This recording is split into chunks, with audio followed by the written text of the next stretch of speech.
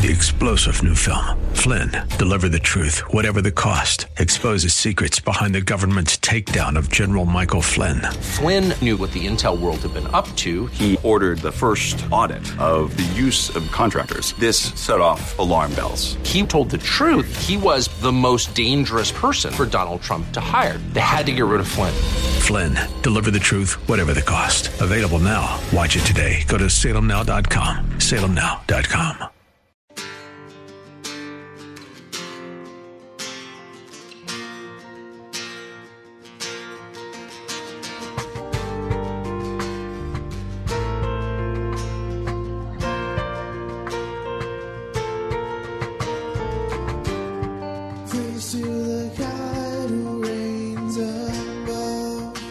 Hello, and welcome to In the Word, a ministry of Calvary Chapel of Orlando.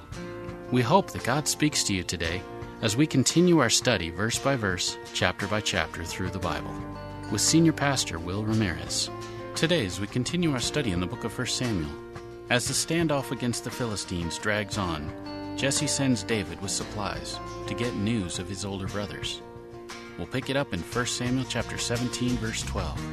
The title of the message is A Courageous Heart.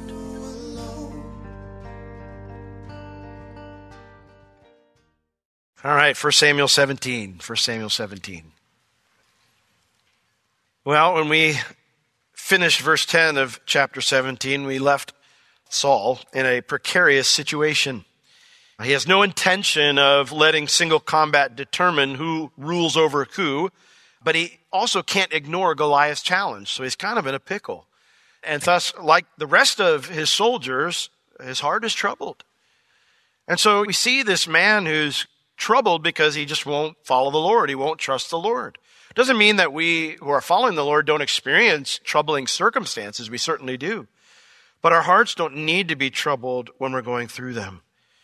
Well, into this situation steps a young man whom the Lord is with, and therefore a man who has nothing to fear. And so with a simple mindset and a courageous heart, David puts himself forward as the man who will represent Israel against the giant. So chapter 17 will begin in verse 12. It says, well, in verse 11, when Saul and all Israel heard those words of the Philistine, of Goliath, they were dismayed and greatly afraid. But then verse 12 says, now David was the son of that Ephrathite of Bethlehem, Judah, whose name was Jesse, and he had 8 sons. And the man went among men for an old man in the days of Saul. And the 3 eldest sons of Jesse went and followed Saul to the battle.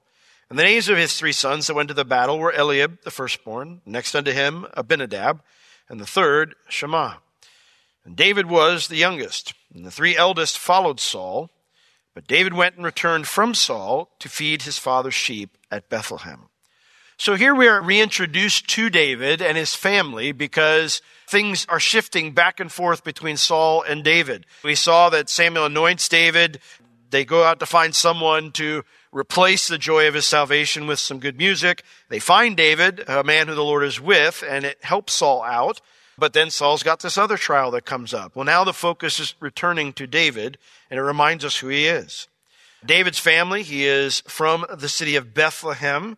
The Ephrathite, it just identifies an older name for Bethlehem of Judah. And we know that David is the youngest of 8 boys. We met Jesse and his sons in chapter 16 when Samuel anointed David to be Saul's replacement for king. But here we learn why Jesse's not on the battlefield and why his 3 older sons are, because he is an old man. He went among men for an old man in the days of Saul. He was beyond the age of fighting, and so his older boys are out there fighting for Saul instead. And so we get here to verse 14, and it focuses on David. David was the youngest, and it mentions here that while the 3 eldest followed Saul, David went and returned from Saul to feed his father's sheep at Bethlehem. David was fine as Saul's administrative assistant at court. Remember, after David had been serving him as a musician for a while, Saul fell in love with him. He just really liked the guy, trusted him, and he became his armor bearer, his administrative assistant. And David was fine for that role at court, but David was not trained as a soldier, and Saul likely considered this a liability on a battlefield. And so he sends David home, and David goes right back to taking care of the sheep. It's interesting, we never see David pout about this or resent Saul for this. David is okay with whatever role God seems to put him in. And that is a good mindset to have. Because there are times when the Lord exalts you, right? And you're flying high, and then there are times when the Lord abases you, and you're like, God, what are you doing? It's good to have a mindset where you're just okay with whatever role God has you in, knowing that he'll take care of you wherever he puts you. Well, as this goes on for a while, Jesse sends David eventually to the battlefield to check on the brothers. It says in verse 16, and the Philistine drew near morning and evening and presented himself for 40 days, which means Jesse has very little news on what's going on with his sons. And so Jesse says unto David, verse 17, his son, take now for your brothers an ephah of this parched corn and these 10 loaves, and run to the camp to your brothers. And carry these 10 cheeses unto the captain of their 1,000, and look how your brethren fare, and take their pledge. So the idea here is, I want you to find out how they're doing. The word their fare actually means shalom. See if they're doing well. See if that can describe how they are. Are they experiencing shalom, peace, good welfare? Are their lives okay? Is things good, or is it bad? And so take their pledge, which would be a verbal message which confirms that things are favorable there. And so, verse 19, now Saul and they and all the men of Israel were in the valley of Elah fighting with the Philistines. But there's not actually any fighting going on. They're just kind of staring at each other and yelling at each other until Goliath comes out. Verse 20, and so David rose up early in the morning and left the sheep with a keeper, and he took and went as Jesse, his dad, had commanded him. And he came to the trench. The word here describes a circular military camp.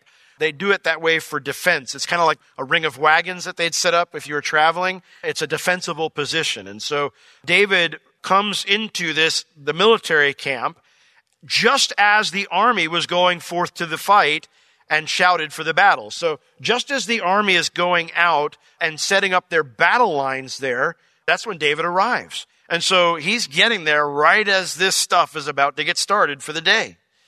Now, what it seems like is that Saul's plan, King Saul, was to ignore Goliath's challenge and just line up his men to fight every day in hopes that the Philistines would get bored, Goliath would get bored, and they just fight it out. But even though the Philistines lined up opposite them every day, they never engaged. They were content to let Goliath reiterate his challenge every single day. And this went on day after day after day until David happens to arrive right when it's all getting started. And so, verse 21 tells us, for Israel and the Philistines put the battle in array. That's where they lined up army against army. Verse 22. And David left his carriage, all his supplies that his dad had sent. He left his carriage in the hand of the keeper of the carriage. So he takes all the stuff and he leaves it with the soldier who is in charge of provisions for that part of the army. Hey, this is for the captain. It's a present from my dad. I'm here to check up on my brothers. And so he says he ran into the army. So the word their army actually means the battle lines. David goes right out onto the battlefield, leaves the protected military camp, goes out onto the battlefield right where the Israeli army's lined up. And he came and saluted. He began to ask and inquire about his brothers. So these guys are all lined up and they're all shouting at each other, Philistines stink, Israelites rule. They're shouting at each other. And David's out there going, hey, have you seen Eliab? Anybody know Eliab? He's asking for his brothers because he can't go home until he actually hears it from their lips. And so it mentions here that while this happens, verse 23, as he talked with them, as he's asking about his brothers, behold, there came up the champion, the Philistine of Gath, Goliath by name, out of the armies of the Philistines, and he spoke according to the same words, everything that he had said before. Hey, why are we coming out here to fight? I'm a champion. I'm a man. Why don't you bring out your champion? I'll fight him. If you beat me, you kill me, then we'll be your servants. If I kill him, you'll be our servants. Save all this bloodshed. And so he comes out and he does it again.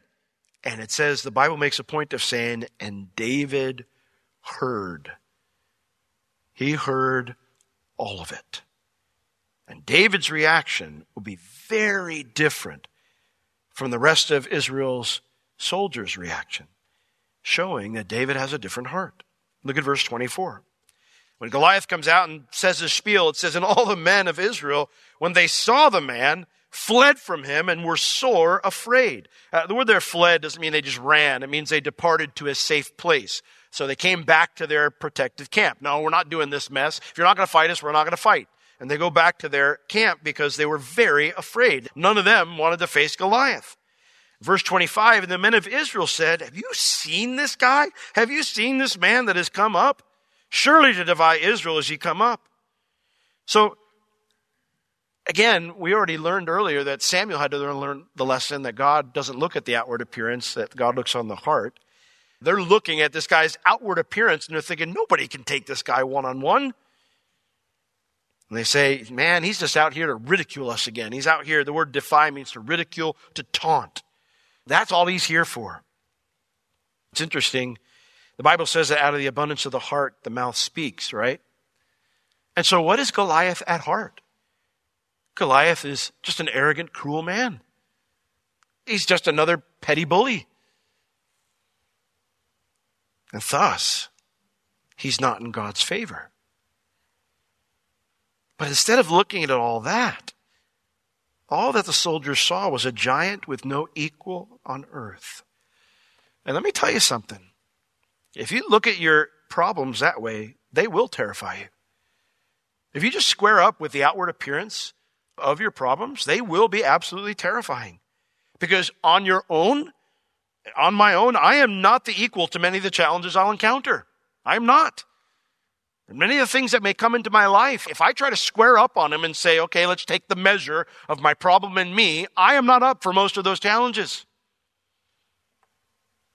A fearful heart isn't necessarily a heart that doesn't understand the facts. It's a heart that just ignores the most important facts. Now, on the other hand, a courageous heart looks at all the facts and recognizes that God is not just equal to whatever challenge we're facing, but he is greater than every challenge that we face. Amen? Now, as these guys are explaining all this, man, nobody can take this guy. He's up to here to ridicule and taunt us. But then they say this is the other side. And it shall be that the man who kills him, the king will enrich him with great riches and will give him his daughter and make his father's house free in Israel. These are the other facts. The idea is, yeah, I know he's tough, but man, have you heard what the king's offering to anybody that can kill this guy? The idea is these things that Saul has laid out there should have stirred up the soldiers' courage. You're going to be exempt. Your whole family is going to be, not just you, but your whole family is going to be exempt from taxes forever. And yet no one rises to the challenge. No one except a shepherd from Bethlehem who overhears their conversations. Verse 26. And David spoke to the men that stood by him, saying, what shall be done to the man that kills the Philistine and takes away this reproach from Israel? What did you guys say? It's like he hears it, but he's not sure. He's like, did I hear that correctly? Because it doesn't sound like anybody's acting on that. For he says, who is this uncircumcised Philistine that he should defy the armies of the living God?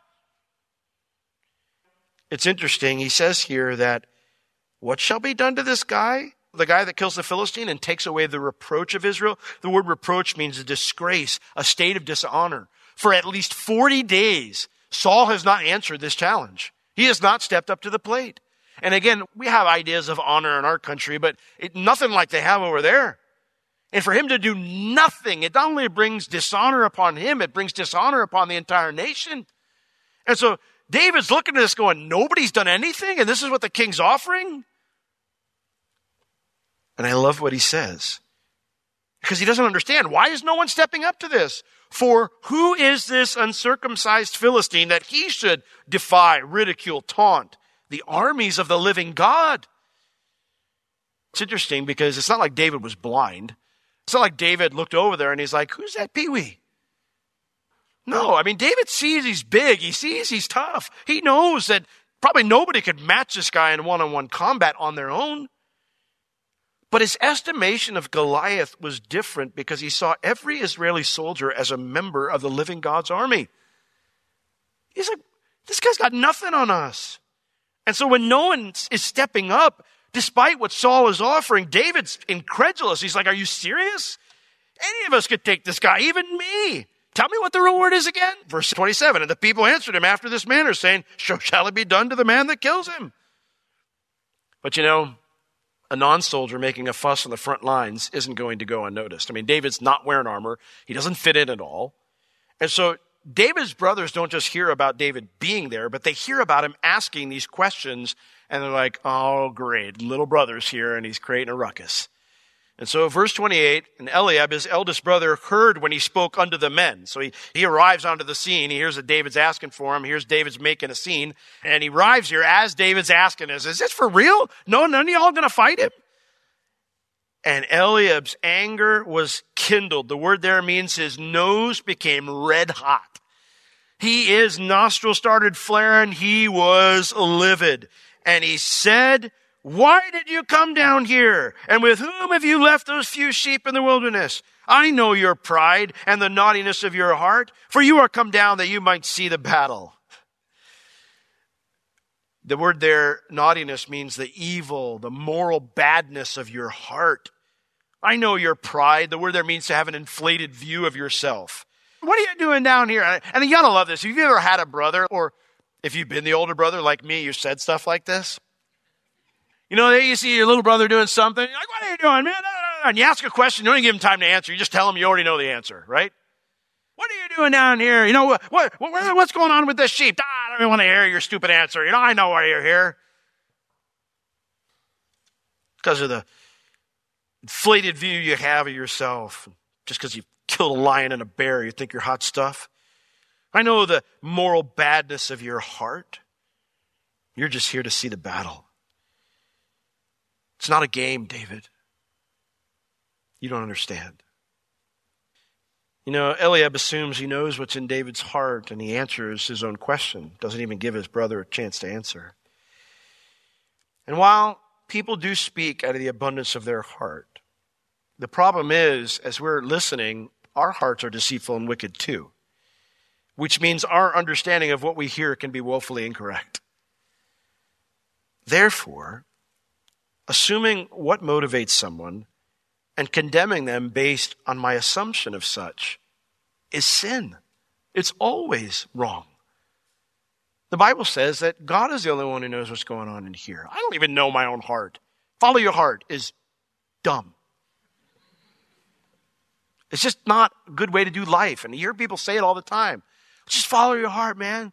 No, don't, please. Please. That's the way that leads to bad stuff.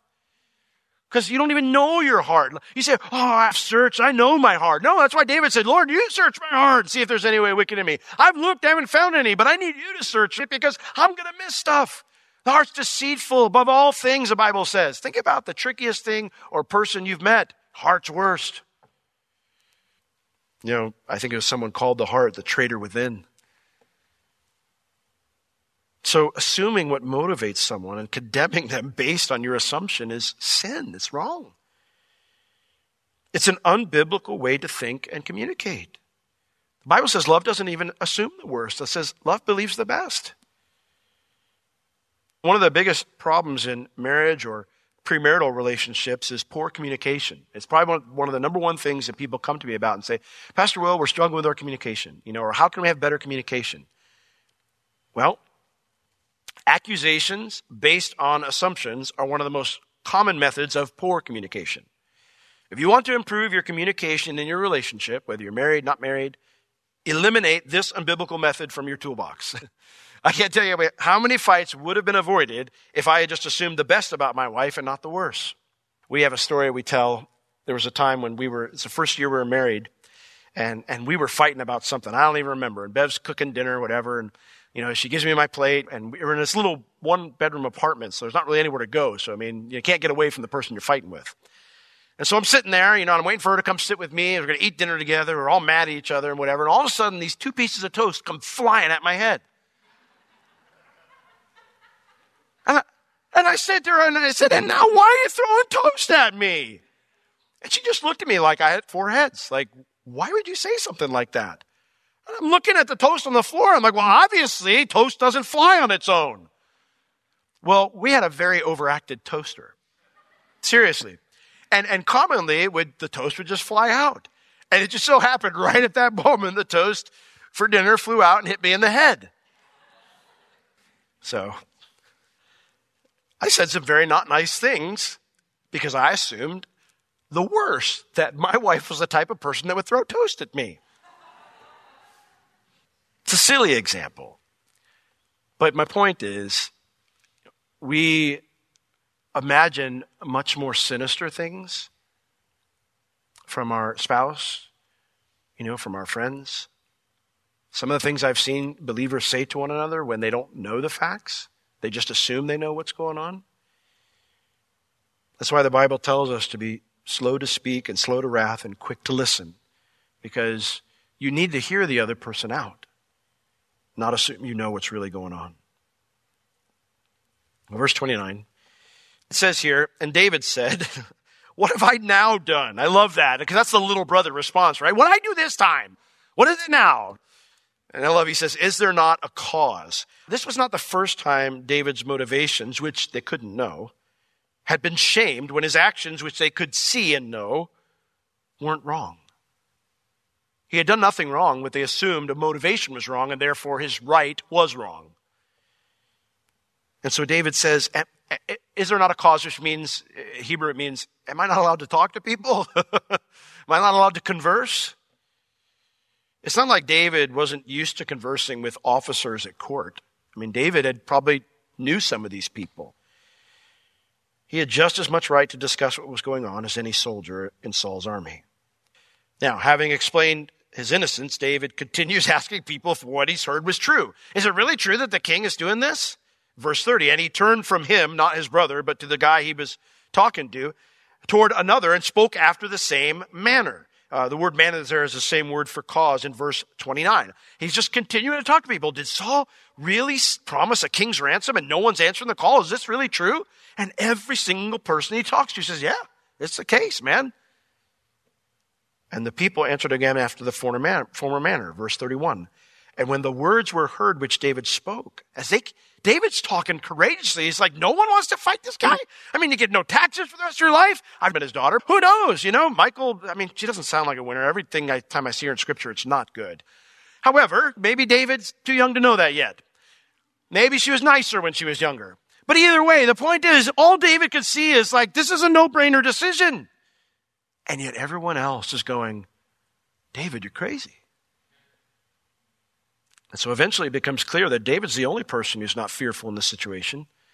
And so a group of people notify Saul. And when the words were heard which David spoke, they rehearsed them. They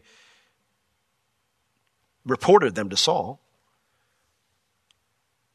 And so Saul sent for him. That's a bit too polite. The word literally means Saul seized him. Saul, in a sense, politely had him arrested. You see, while Saul doesn't question David's motives, he does think the young man is being foolish and causing trouble. And yet, I love that David is kind of arrested, but he doesn't get the hint. Because look at verse 32.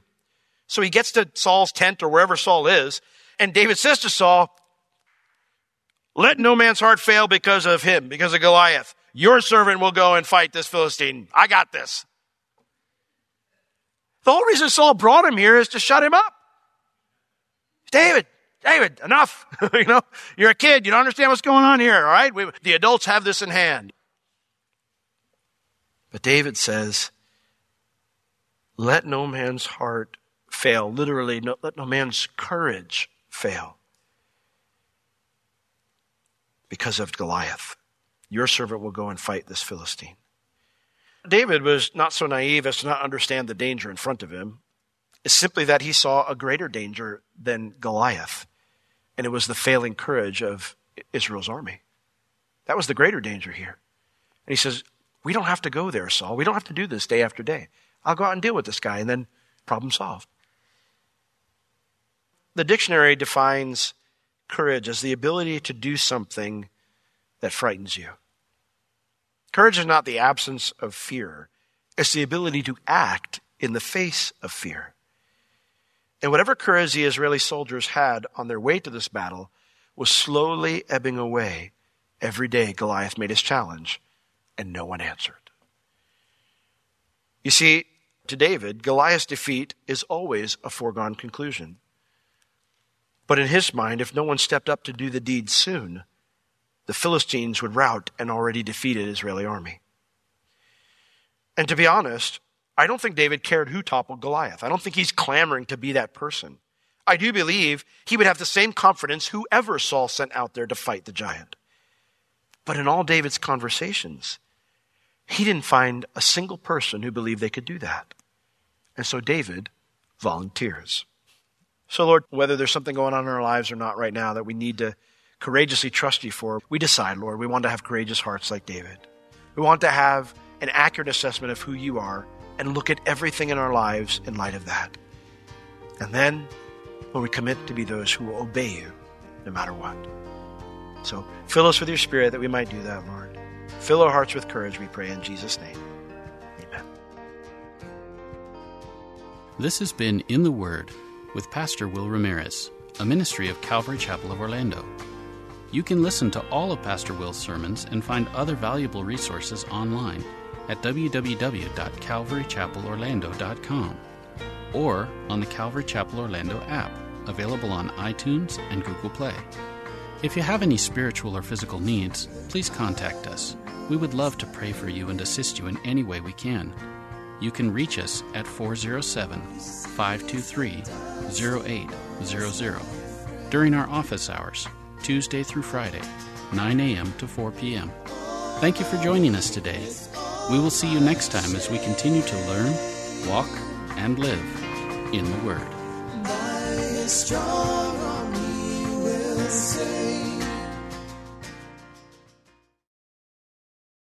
Three-star General Michael J. Flynn, head of the Pentagon Intelligence Agency, knew all the government's dirty secrets. He was one of the most respected generals in the military. Flynn knew what the intel world had been up to. He understood its funding. He ordered the first audit of the use of contractors. This set off alarm bells.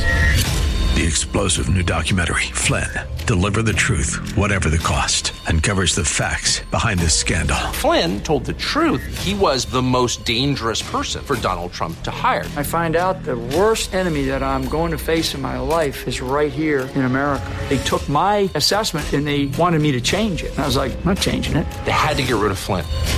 With in-depth interviews, archival footage, and never-before-seen personal records of the man behind the headlines. I just felt like I was drowning. Flynn, Deliver the Truth, Whatever the Cost. Available now. Watch it today. Go to salemnow.com. salemnow.com.